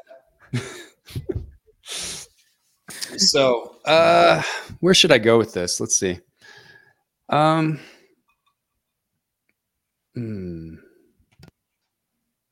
You guys just keep staying silent because it's fun to be pensive and actually think. I mean, once I get rolling, it's going to be like shut the fuck up, right? So I might as well at least choose something. This, by the way, is get a refill. Get a refill. Go top off the whiskey. Hey, nothing wrong with laying on the pressure a little bit. You said you were going to be done at 5:15. Like, get out of here. Yeah, she's like, hold on. Yeah, quit that. There, I'm back. Can't see your window. Okay, let's do true story. Oh, this will be fun. Yeah, I'm gonna think about. Let's do the time that I tried to start a restaurant nightclub in Chicago. That'll be fun. Oh, like deep in the archives. Haven't we all? Yeah, haven't we all tried to start a restaurant nightclub in Chicago? Deep in the archives. So, okay. So how did this all start? So I was in business school in Chicago from 2002 to 2004 after being in New York for a few years. So I came out to Chicago for B school, and I really enjoyed, nightlife and going out and partying. And I realized like there were people that actually started nightclubs and they started restaurants and real estate developments, and they would often have people that, helped find the money for that. And there's a way that you can, structure these things to have finder fees without being a registered broker dealer, because you only dealing with accredited people and you take your payment in a certain way and things like that. And so I started kind of getting my feet wet in the world of fundraising back when I was still in B school. So this is probably 2004, right before I graduated from B school. So I started raising money for some nightclubs, some restaurants, some movies, a real estate fund, things like that. And, it was fun, right? You're just out socializing and you're kind of wining and dining. And I'm using some of my business school pitch skills because I'm putting together presentations and, spreadsheet financial models and things like that. And just kind of being like a really shitty JV banker, basically. But the most fun thing was like meeting the people, decided if you wanted to work with them, and sort of giving some access to your network, and then also taking it out and meeting some other people. So there was a guy who I think was from North Carolina. I think he was a Tar Heel, and he'd been out in LA opening nightclubs for a few years out here. And he moved to Chicago and decided that he wanted to bring one of these Hollywood nightclubs to Chicago. And it was a very limited scope. It was supposed to be one of these like square rooms with the DJs, and like that was it. And it was going to be, probably like a $500 or maybe $1 million build out. And I got some people to put in, not even much money, 150 grand, maybe 300 grand, something like that, into that raise. Completely forgot about it. Things seemed like it was never going to happen. I'm back working for the aforementioned Black Beast McKinsey in New York post B school. And meanwhile, this thing has evidently spiraled into something much, much bigger and is now like a nightclub restaurant with a Michelin star chef and a $5 million build out. And it's on the river in Chicago over by Navy Pier. And, is going to have this giant solarium lounge in the back that's kind of like a nightclub. And they got a DJ booth. And it's just this like adult fantasy playground. And I was like, not really digging, waking up at 4 a.m. on Mondays and flying to fucking Denver and coming back at like 1 a.m. Thursday night, exhausted. This consulting thing is probably kind of stupid. It might be fun to move back to Chicago and be part of opening up this nightclub restaurant. So anyway, I thought about it. I hedged my bets a little bit. I started a consulting firm that would keep on doing growth strategy work for PE firms and stuff like that. And so I launched that with a buddy from business school, but I did it from Chicago so I could also be the marketing guy opening up this nightclub restaurant. I'm going to take bets now. Okay. From opening night, calendar days, not weekdays, calendar days, months, years, whatever. From opening night, how many days was I still associated with this restaurant nightclub before I was fired? How old were you? Okay, this was 2006. So I think I just turned 29. So JV Banker 2006. What's the over under here, guys? Like, are we Philip says 1 year. Randy Kelly says 3 years. Wait, Randy Kelly has adjusted that to 3 days. You said I was going to say 3 weeks. I was going to say 3 weeks. You said you were 26 at the time. I'm going to go with 26 days. Rob Soon says 10 days. I said 3 weeks. 21 days. Yeah, I did. 21 days. Yeah, that's what I'd say is 21 days. 21 days. That's a good number. Shit. Oh, by the way. There we go. This is episode 21. Yep. A lot of 21s going on right now. Kind of on oh man. So, by the way, that's not an accident. We especially wanted to do this with you, Corey, on episode 21. So thank you. Really, 21 days? So I was there for 21 days, and basically what happened is good thing you had. So it was this guy. He was about a 6'6", probably 300 pounds. I still don't know to this day if he was actually an ex-Marine as he claimed, or if it was a lie, because a lot of other things he talked about were lies. So this guy basically bought into the deal and became the majority partner, putting the guy that I had backed into the minority position and putting my investors into a position of very little power and very little transparency into what was going on. And it didn't seem right. Something was off about this guy. Didn't know what was going on. Nothing really made sense. I couldn't get transparency into the books. I couldn't get my investors' questions answered. And I don't know if you guys are aware of this thing about me from having watched me in the Bitcoin space the last few years, but like, I really, really, really don't like scammers. I really don't. No. I really don't take no for a fucking answer if I think that the answer is yes and vice versa. And I will just go and go and go and go. So anyway. Really, your Twitter activity wouldn't suggest that. Yeah, really? Right? Yeah. Anyway, bit of a honey badger when it comes to that shit. Like, I will keep attacking and you can't really hurt me.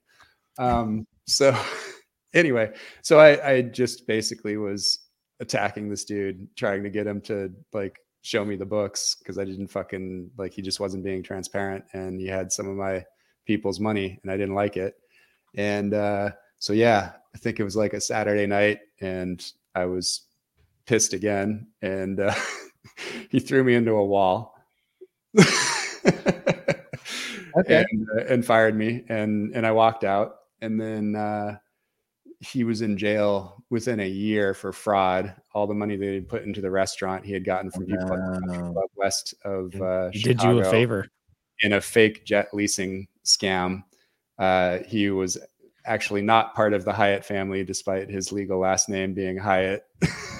Et cetera, et cetera. Just life lessons, man. Sometimes being fired by a scammer is a good thing. Oh, it's great. Yeah. I mean, I wonder if I would have lasted 21 days at Celsius if I had gone to work there.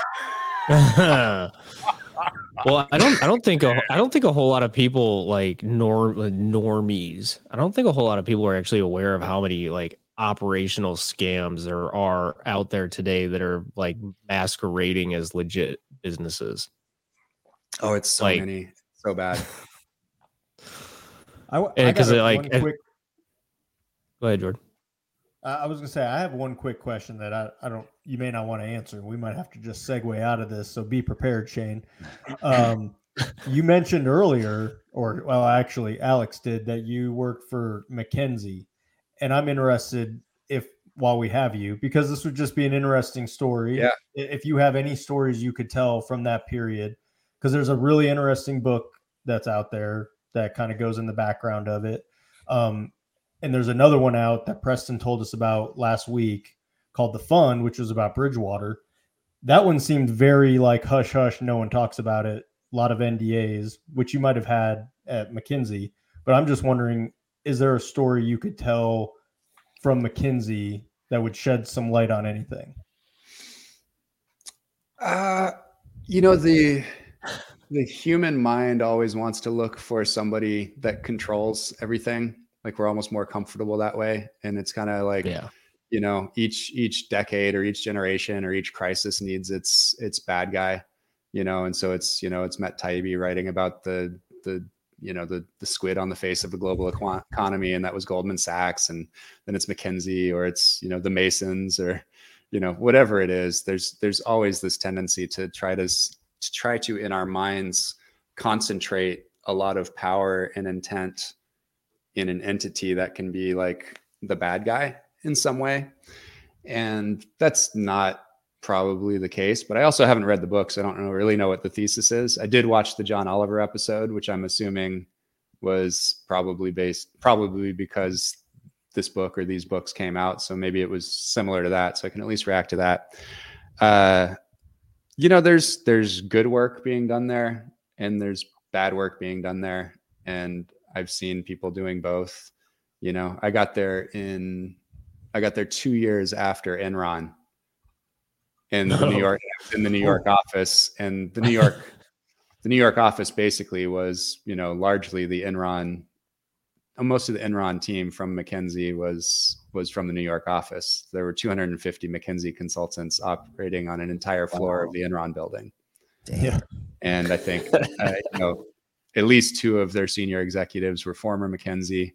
And so you can say, you can cherry pick the data and say, there's these McKinsey people, but it's also like, over 100 of the Fortune 500 CEOs are ex-McKinsey, right? Yeah. So like, there's always going to be a bunch to draw from.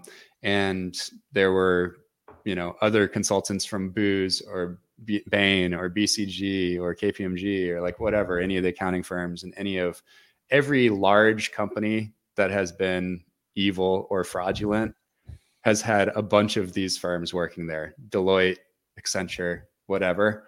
So I just think that's just kind of more, there's never data in these books that say like, hey, it stands out and it's, a directly result of, McKinsey having been there, that these things were shitty or something like that.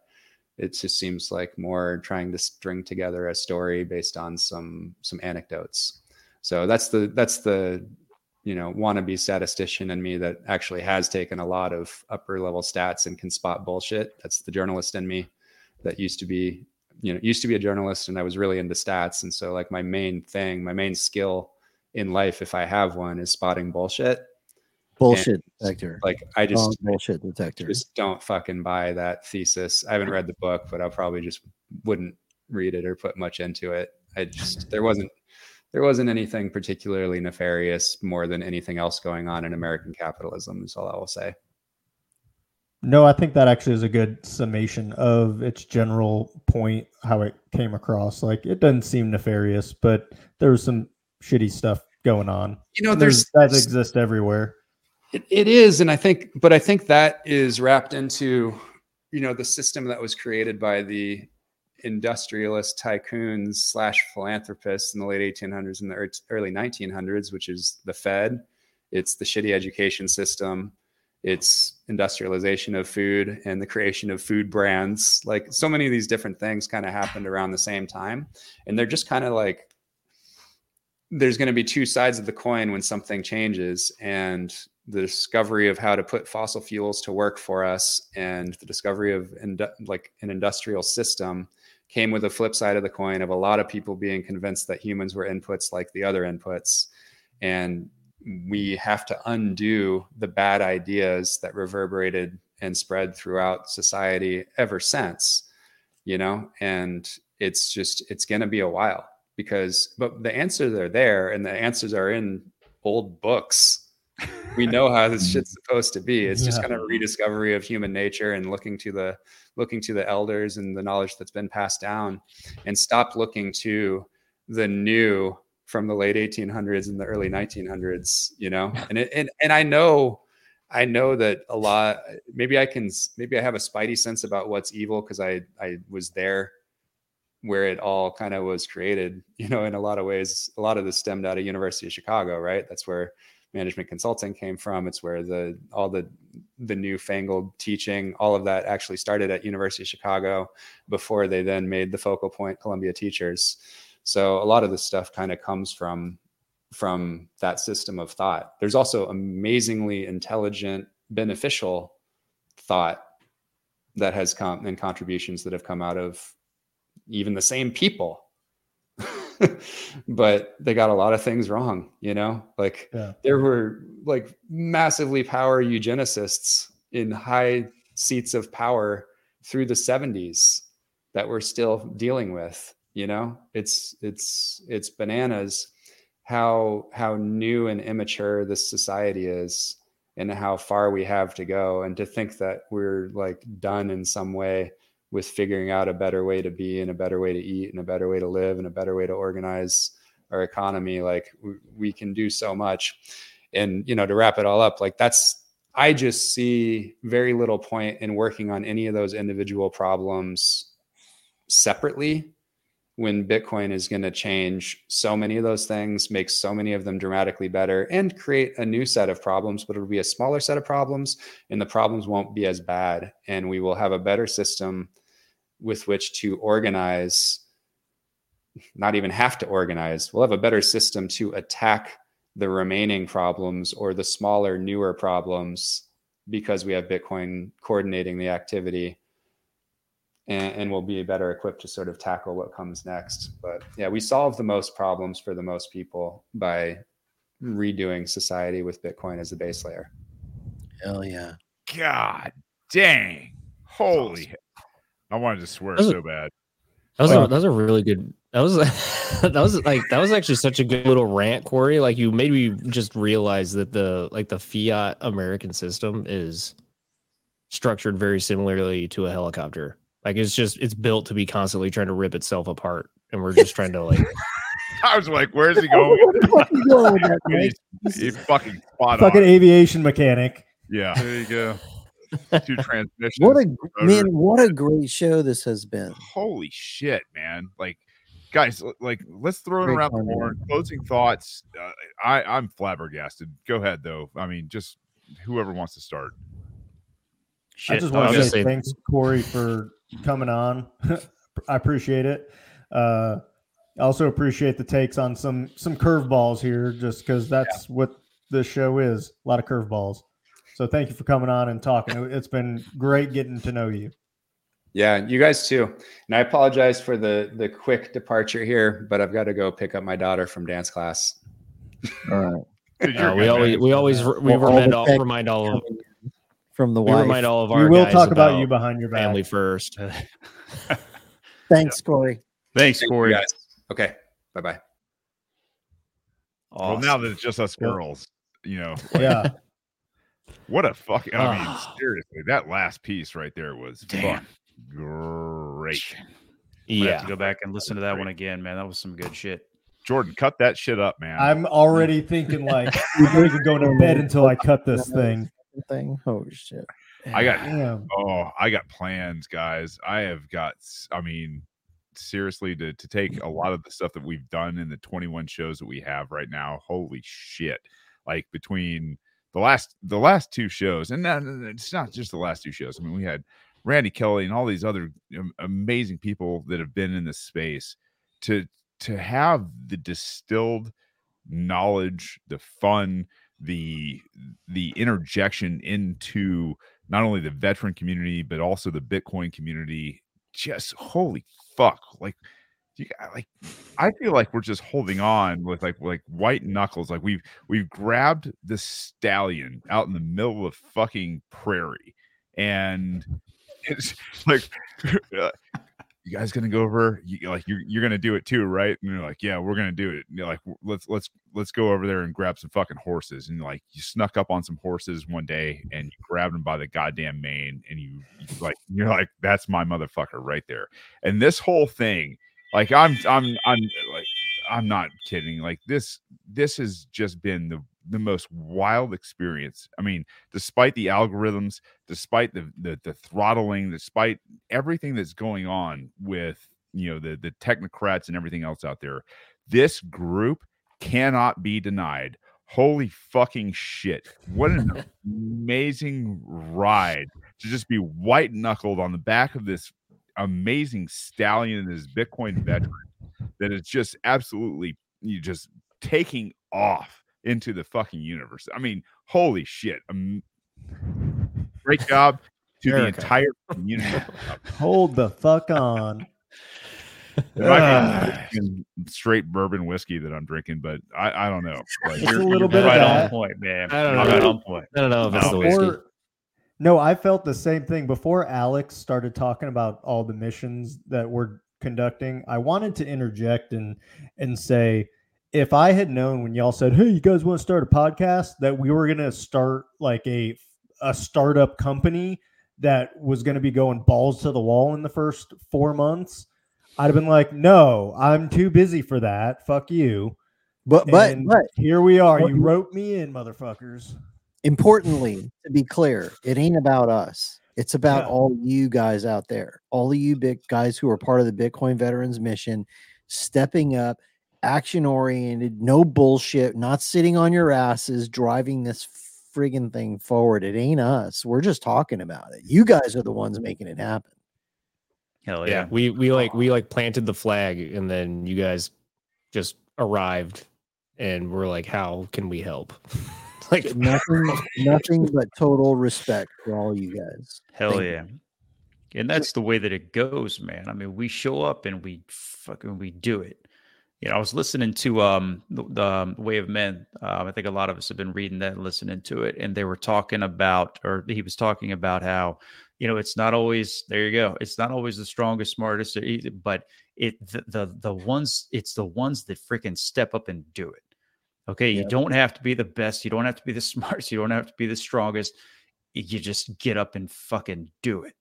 Yeah, that's what's happening here. And that's what we see in all of these groups and in this larger group entirely of Bitcoin veterans is people that are stepping up and fucking doing it. Yeah. And that's how we make it happen. We need this Shia LaBeouf clip. Just do it. Look, ideas are bullshit. Everybody has ideas. And the reality is lots of people are having the same fucking idea you are at the same time. What really matters is who executes. That's what matters. God. Signal 100%. Like, Jesus effing Christ. Like, he was a good man. Don't get me wrong. But I mean, I am over. There's a clip. I am over clip that one clip right now with the excitement of what's going on. Yeah, make that shit a clip. I mean, this group. I mean, do you guys understand? Let's just take a second. I don't give a shit if we run a little bit long. Bitcoin Veterans has now done a little more decentralization, and I think this is important to understand. I don't care if you're in the Midwest. I don't care if you're in the deep South. I don't care if you're in the Northeast, the Midwest. I've already said Midwest. A different country. It's that important. If you're in the West Coast or the Northwest or the Southwest or wherever you are, the Central Plains, man, we've got you covered. If you want to be part of this shit, if you want to be part of this amazing movement, if you got ideas, if you've got some tenacity, if you want to just move and shake and do some adoption on another level, like, we got you. Get in touch with us. We will plug you into this community. Whatever your gift is to humanity, we want to understand that. We want to understand what your passion is. We want to understand what your mission is. We want to understand what your community is. And we want to help you grow that big, orange, amazing future that is there for all of us. Unfreaking believable what's going on. And I say that as one of 5 guys up here. Is just like, you guys are doing something that has, I don't know, been done rarely in history. You are a fraction of a percentile of this world's population. And I say that as, like, I don't give a shit about boundaries. I don't give a shit about this understanding of, fake imaginary lines on maps and all that other bullshit. Like, that's the libertarian coming out on me. And it's just this amazing thing that is Bitcoin has pushed this to a forefront that is being carried by men that don't give a shit about toxic masculinity. They don't care about people that are calling them names. They don't care about all the trappings that come along with everything that wants to emaciate men. Like, there's just such a solid foundation here that we have to continue to nurture. We have to continue to provoke, that we have to continue to, like, give the kindling to light this fire. And this is the beautiful thing about Bitcoin and veterans being together, is this is it. You guys are the alphas. You guys are, I don't want to say the omegas, because we're all about peace. But at the end of the day, for God's sakes, like, this group is one of those groups that's going to go down, I think, in history as making a profound difference in the outcome of the human species. And that is not to be undercut by anybody. Amazing job for everybody that's out there, that everybody's contributing, that everybody that's pitching in, that everybody's doing some orange pilling at their local level. Fucking amazing people. I think that's a good point to damn. wrap that up on, man. That was a send off. All right. Power. 10 seconds. Last comment. Most important mission we've ever had. Yeah, I would have to agree with that. Oh, man. This is not the right song. No, that's awesome. Yeah, dude. I love how you that's right. started playing that while he was talking a great about song, the though. nightclub. Not bad. Even better.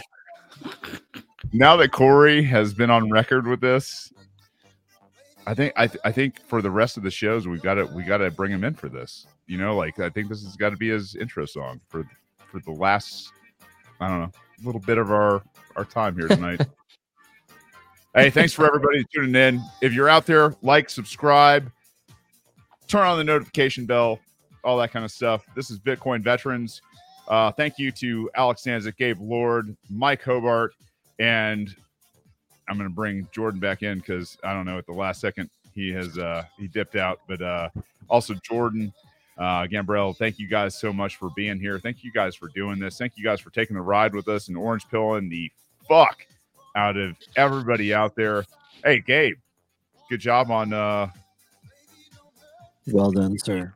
Thanks, brother. I love you guys. Incredible. I'm going to have you run my legal Zoom from here on out, my man. So. Got you back. Bitcoin Veterans, peace. We're out of here.